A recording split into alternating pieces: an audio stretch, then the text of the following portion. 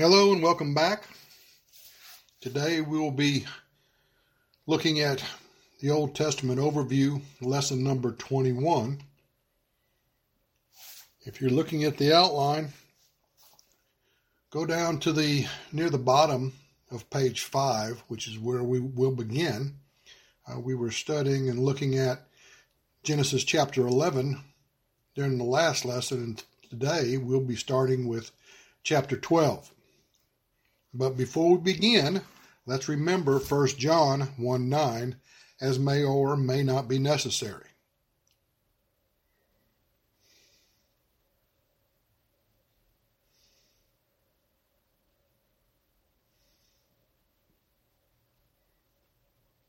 Old Testament Overview, Lesson 21.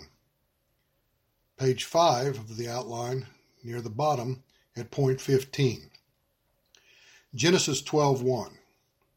Now the Lord had said unto Abram, Get thee out of thy country, and from thy kindred, and from thy father's house, unto a land that I will shew thee.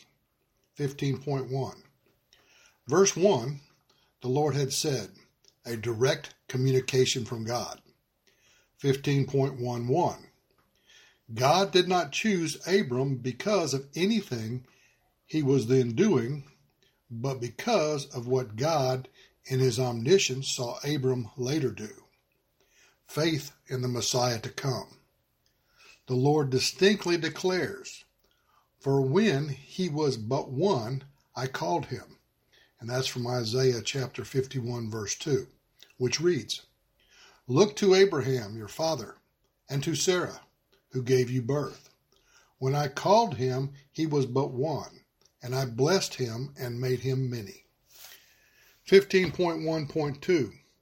There were others just as needy, some perhaps morally better, but God is sovereign. He saw this man's choices and called him. Genesis chapter 15, verse 6. And he believed in the Lord, and he counted it to him for righteousness. James chapter 2, verse 23. And the scripture was fulfilled, which saith, Abraham believed God, and it was imputed unto him for righteousness, and he was called the friend of God. Hebrews chapter 11, verse 8 through 10.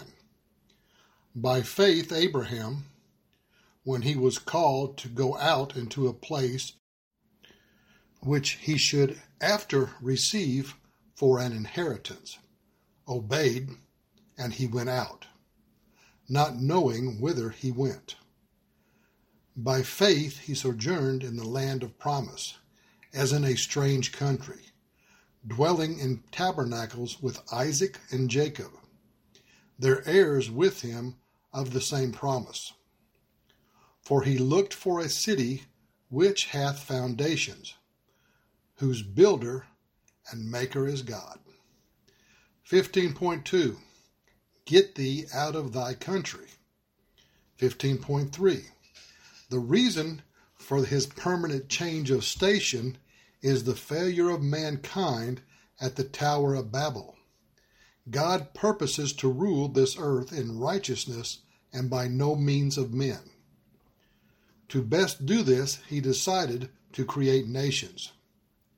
From his sovereignty, he also decided to select a people who would later become a promised nation, a one and only priest nation. 15.3.1. By sovereign grace, God set up one man as the head of one of those nations through whom righteousness should come to the earth through a Savior, and to whom world government should one day be committed. 15.4. And from thy kindred. 15.5. It seems heartless to ask a son to leave his father and family, but God was asking the son to leave a godless father and a godless family. Joshua says, Thus says the Lord, the God of Israel, Your fathers lived of old beyond the Euphrates, Terah, the father of Abraham, and they served other gods. Now therefore, put away the gods which your fathers served. Joshua chapter 24, verse 2 and 14, and they read, Joshua said to all the people, This is what the Lord, the God of Israel, says. Long ago your forefathers, including Terah, the father of Abraham and Nahor, lived beyond the river and worshipped other gods. Now fear the Lord and serve him with all faithfulness. Throw away the gods your forefathers worshipped beyond the river and in Egypt, and serve the Lord. 15.6. We remember that later in the days of Jacob, Rachel stole her father's idols and hid them when he searched her tent. The path of holiness is a path of separation. 15.7. From thy father's house to a land that I will show thee. 15.8. It makes no difference where it is or how appealing or unappealing. If the Lord leads us there, it is the land for us. If the Lord does not lead us, it can never be the right land, even though it is paved with diamonds. 15.8.1. We find the will of God, certainly to include his geographical will, by the use of the two power options. Romans 12, verse 2. Be ye not conformed to this world, but be ye transformed by the renewing of the mind, that you may know what is the good, acceptable, and perfect will of God. 15.8.2. Literally, Abram was being led out of the land of Ur into the land of Canaan.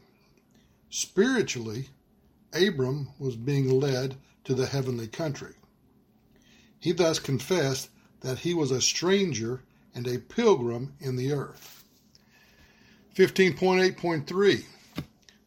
But as it is, they desired a better country, that is, a heavenly one. Therefore God is not ashamed to be called their God. From Hebrews chapter 11, verse 13 through 16, and it reads, All these people were still living by faith when they died. They did not receive the things promised. They only saw them and welcomed them from a distance, and they admitted that they were aliens and strangers on earth. People who say such things show that they are looking for a country of their own. If they had been thinking of the country they had left, they would have had opportunity to return. Instead, they were longing for a better country, a heavenly one. Therefore, God is not ashamed to be called their God, for he has prepared a city for them. 15.8.4. The early patriarchs were pleasing God by means of being convinced concerning the truth of Bible doctrine. 15.9. Verse 2. I will make of thee a great nation. 15.9.1. This is the first of the unconditional promises. If God promises had conditions, they would have never been fulfilled, for we do not have the power to keep any condition. 15.9.2. Therefore, the promises must be in pure grace and without conditions. I will make of thee a great nation. But Lord, Abraham might have said, Suppose I get out of thy will, or my posterity should become adulterers, or my descendants should crucify thy son. 15.9.3. God's answer would have been, and in fact was a resounding unilateral answer, I will make of thee a great nation. 15.9.4. The promise is not because of what Abraham might or might not do or be, but because of God's grace and his design. Point 16. Genesis 12:2, and I will make of thee a great nation, and I will bless thee, and make thy name great, and thou shalt be a blessing. 16.1. Verse 2, I will bless thee. 16.1.1. But Lord, suppose Abraham becomes a liar, and his grandson, Jacob, becomes a crook. Also his greatest son, David, becomes an adulterer and a murderer, and the nation descended from Abraham becomes so evil that it is necessary to scatter them in judgment throughout the earth. 16.1.2. God's sovereign, resounding answer would have been, I will bless you. 16.1.3. But can man's sin never make thee a liar? I will bless you. Why, Lord? Because I am the God of whom it is said, if we are faithless, he remains faithful, for he cannot deny himself.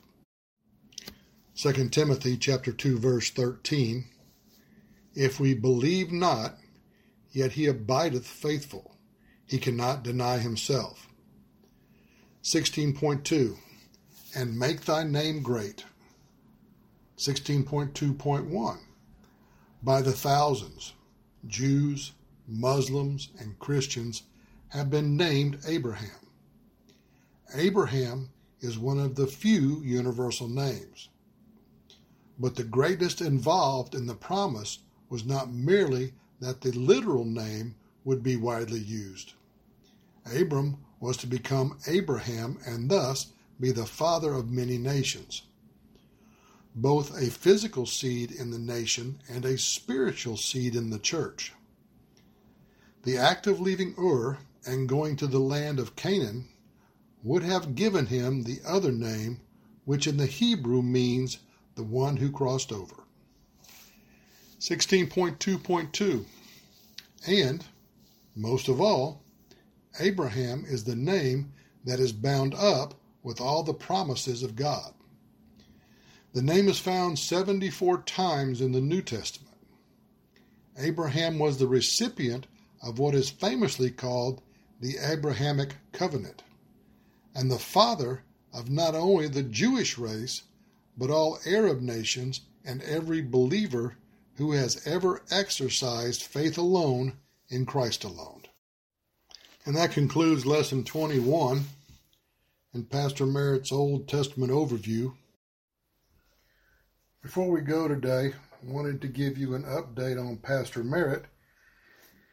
And the recovery is slow, but I'm in pretty constant contact with him, and he's helping me from afar. But that's certainly no substitute for having him and the depth of knowledge and expertise that he can offer. So I ask you to continue to pray for his recovery and pray for me as I read and present his work. I'm going to encourage you again to go to westbankbiblechurch.com, and I'm looking at the main page right now, and there's so much information there.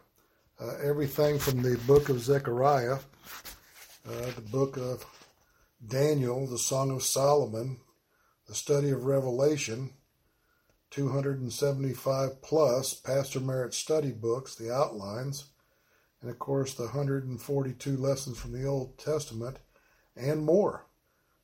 We got probably 5 years of streaming audio that I keep up there. If you go to the archive of the streaming audio, you get some very detailed specials as well as longer studies that are in there that you can search and listen to, and from him. Once again, thank you for listening. Look forward to presenting next time. And as always, if there's anyone without Jesus Christ as the Lord and Savior in their life, all you got to do is believe on the Lord Jesus Christ, and thou shalt be saved. So long.